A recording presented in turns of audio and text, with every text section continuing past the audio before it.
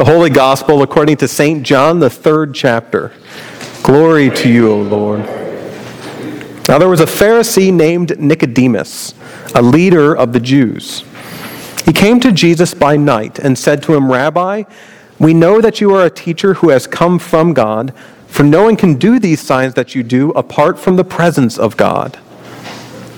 Jesus answered him, "Very truly I tell you, no one can see the kingdom of God without being born from above."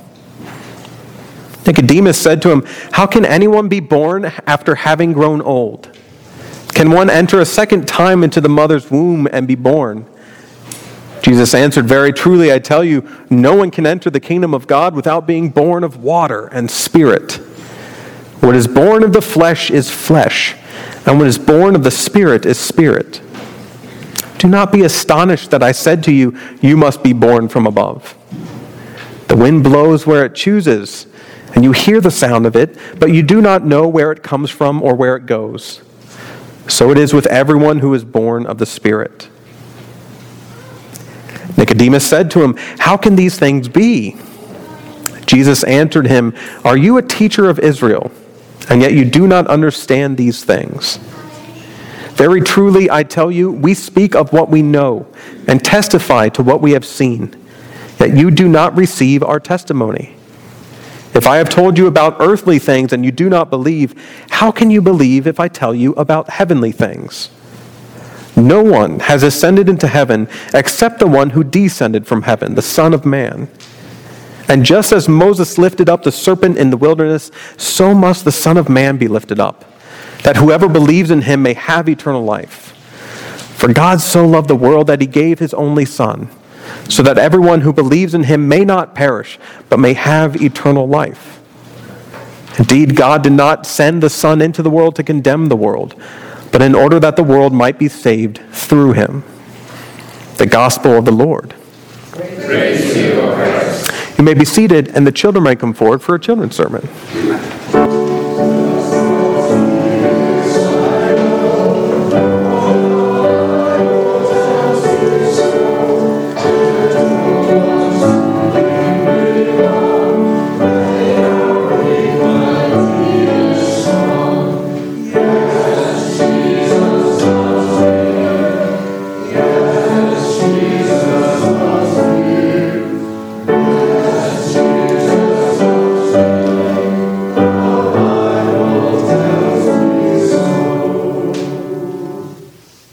Good morning. Good morning. How are you? Good. That's good. There's a point in the church service where we stop what we're doing and everybody shakes hands. Do you know what that's called? Yeah. Peace. Yeah, we share the peace, right? We share the peace of God with one another. Now, in order to share the peace, there's an action that goes with it. And I just said it. Does anyone know what it is? Yeah. You say the word peace. You say the word peace, and what else? Peace be with you. Peace be with you. What action do we do with our bodies? We shake hands. That's right. That's right. Did you know there's lots of different ways to share the peace? I want to share some of those with you. Can we all get up and stand in a circle? And we're going to take a couple of steps back so we have some space, okay? That's good right there. This is a good circle. Now, the first way to share the peace, and it's from a long, long time ago, and we still do it a little bit, is to bow to one another. Have you ever bowed to anybody? One of the ways that we first shared peace was when we saw another human being, we recognized that we were seeing someone that God loved. And so we would do this. Can you do that with me? Very good. Does it feel different? Kind of feels weird? Not something you do every day? That's okay. There's still 2 times in the service that I bow to you and the whole congregation because I see people who God loves. It's at the beginning when I put my hands out and I say, "The grace of our Lord Jesus Christ, the love of God, and the communion of the Holy Spirit be with you all." And then as you say, "And also with you," I bow to you. The other time is during the peace. I say, the peace of the Lord be with you always. And you say, and also with you. And I bow to you. There's another way to share peace. And I think you learned it for your song today. Yeah. It's this. This is sign language for be calm or peace. Yeah. Yeah, when you do like this, it almost looks like you're doing a heart. It does, doesn't it? Peace is a part of our hearts. Now, for those in the congregation, we start with our hands kind of crossed like this, and then we switch them, and then we do this peace motion. It's kind of like being safe, except for gentle, all right?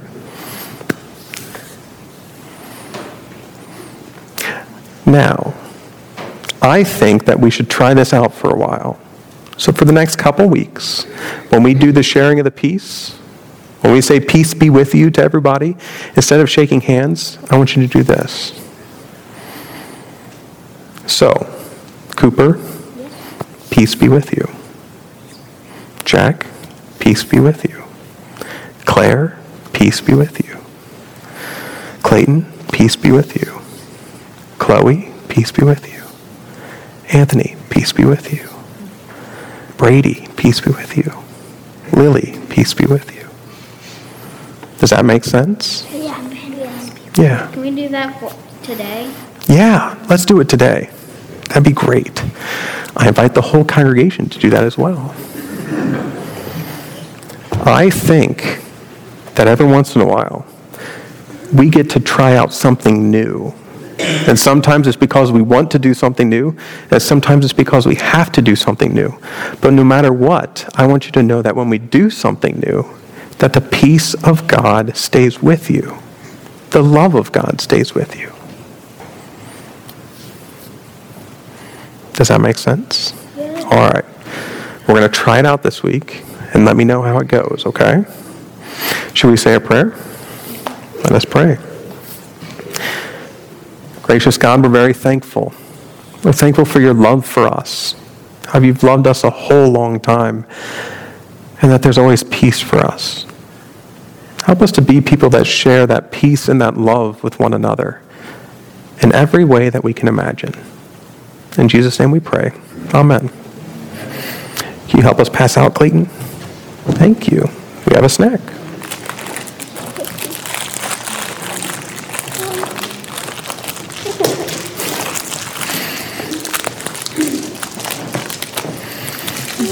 Thank you, Pastor Ben. Yeah.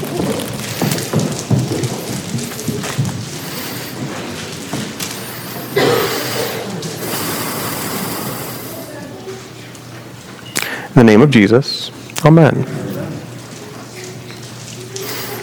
This text begins with Nicodemus showing up, and it feels like, and it reads like, Nicodemus wants to ask Jesus something.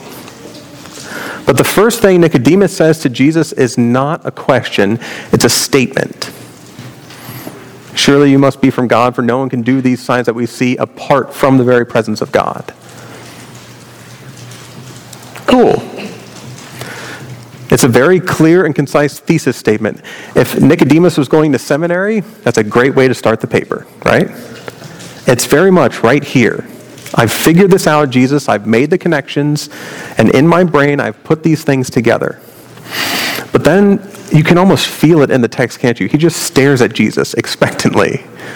Do something with this information that I've just brought up. I like how the text very gently says Jesus answered him, as if there were already a question. And Jesus doesn't really go into the thesis statement, breaking it apart, saying like, oh yeah, you did a good job recognizing that from these signs, I'm from God. He just starts talking about being born. He starts talking about the kingdom of God. He starts talking about spirit and water, flesh and spirit. While it takes just a little bit to read, this feels like one of those conversations that starts late into the night, or starts in the evening, goes late into the night, and maybe even into early morning. If these are the cliff notes of the conversation, you know what this conversation feels like, don't you? Some people enjoy those conversations. I'm one of those. Some people dread those conversations because of the day after and everything that happens. But no matter what, this is the God of heaven and earth sitting with one person who just wants to get it. And the God of heaven and earth sits with this person the whole night, as long as it takes. At the end of this conversation, because the things just keep seeming to swirl around in Nicodemus' head, Jesus gives his own thesis statement. Except for this is not a thesis statement buried up here in the brain. This is a thesis statement from the heart. This is the foundation of God. For God so loved the world that he gave his only Son, that all who believe in him might not perish but may have eternal life. God loves the world. Nicodemus went into this trying to figure out exactly what was right and what was good and what was true, because Nicodemus wants to be with what is good and right and true. Nicodemus wants to be someone who exhibits what is good and right and true. Nicodemus is looking for the right things. And I don't fault Nicodemus at all for that. I don't know about you, but I spend most of my life looking for the right things. I'm trying to do the right things. I'm trying to be the right person. I'm trying to accomplish the tasks that I believe are right and good in this world. That's good. But when Nicodemus came to Jesus kind of overwhelmed with all of the rightness that he was trying to find, this thesis statement, this bedrock of God, was not about all of the things that we are doing, but about the very love of God that permeates all of it. You see, God loves all. As you are currently, as you were in your past, and as you will be in the future, God loves you and me, us all. Now, the pericope, those of you who are experts in what comes right after this text, it goes on. It says that those who don't believe in this God are condemned, and the ones who do are saved.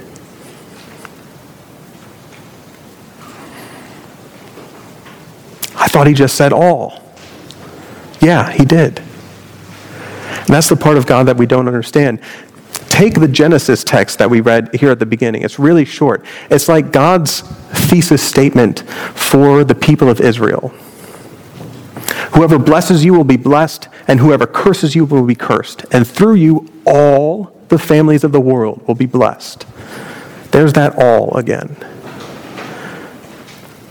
You see, God recognizes that there will be condemnation for some whose actions aren't living up to the will of God, and that there will be blessing for some, for the ones who are truly in line with God, but both for the condemned and for the cursed, and for the blessed, there is love. There is blessing for all. This is the heart of God that sometimes our human hearts don't understand. That where there is condemnation, there is still blessing. And that where there is blessings and curses, there is still love. That there is nothing and nowhere that you can be or go that would separate you from this love.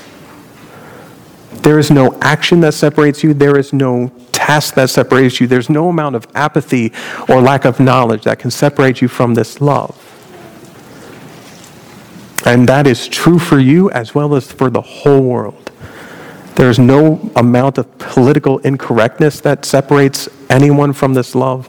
There's no amount of harm done to one another that separates us from this love. Yes, there's expectation from God that we treat each other well and that we be as Christ to one another. But never are we separated from love. God loves the whole world. All of the families of the world will be blessed. And that never, ever goes away by any of the other words of God. God has said this, and God doesn't mince words. When I bow to you during the service, it was taught to me that we bow because we see the Imago Dei, the image of God, in one another. And that when I come to service, I don't bow to the altar. It's a piece of wood. I bow to the image of God that I see, and that's you.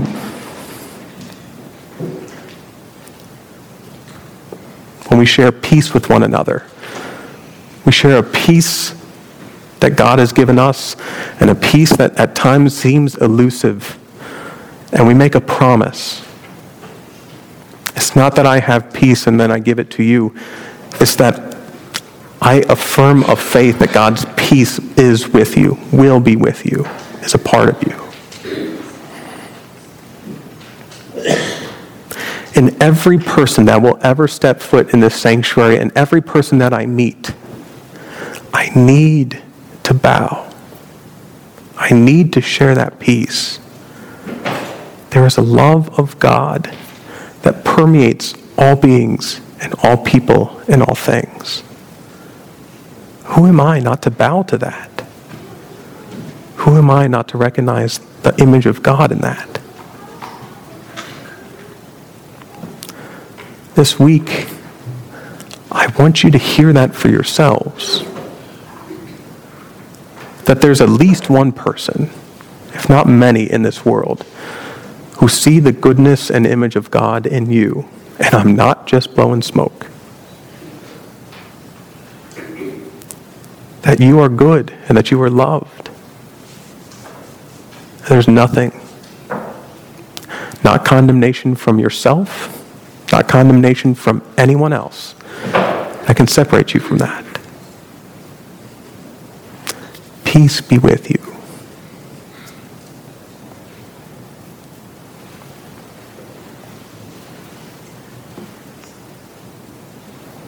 Amen.